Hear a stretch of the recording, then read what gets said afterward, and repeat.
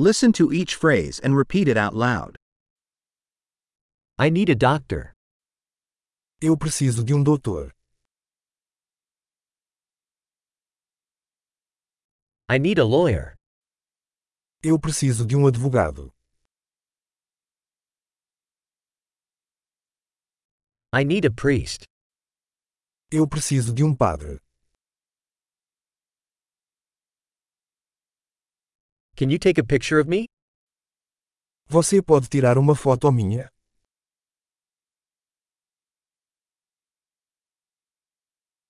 Can you make a copy of this document?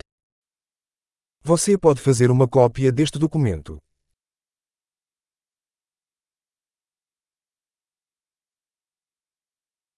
Can you lend me your phone charger? Você pode me emprestar seu carregador de celular.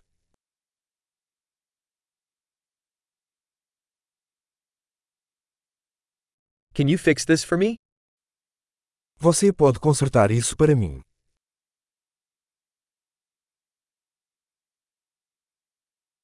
Can you call a taxi for me? Você pode chamar táxi para mim.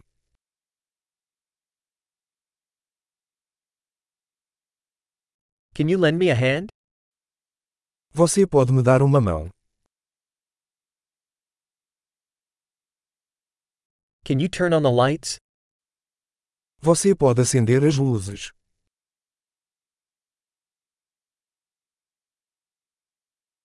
Can you turn off the lights?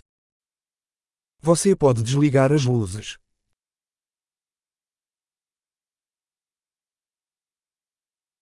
Can you wake me up at 10 a.m.? Você pode me acordar às 10 horas.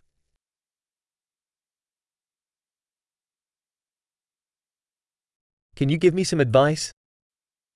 Você pode me dar algum conselho?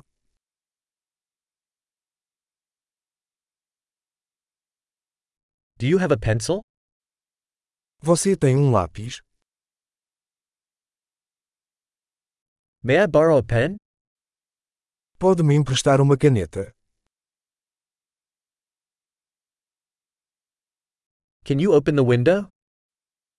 Você pode abrir a janela? Can you close the window? Você pode fechar a janela? What's the Wi-Fi network name? Qual é o nome da rede Wi-Fi?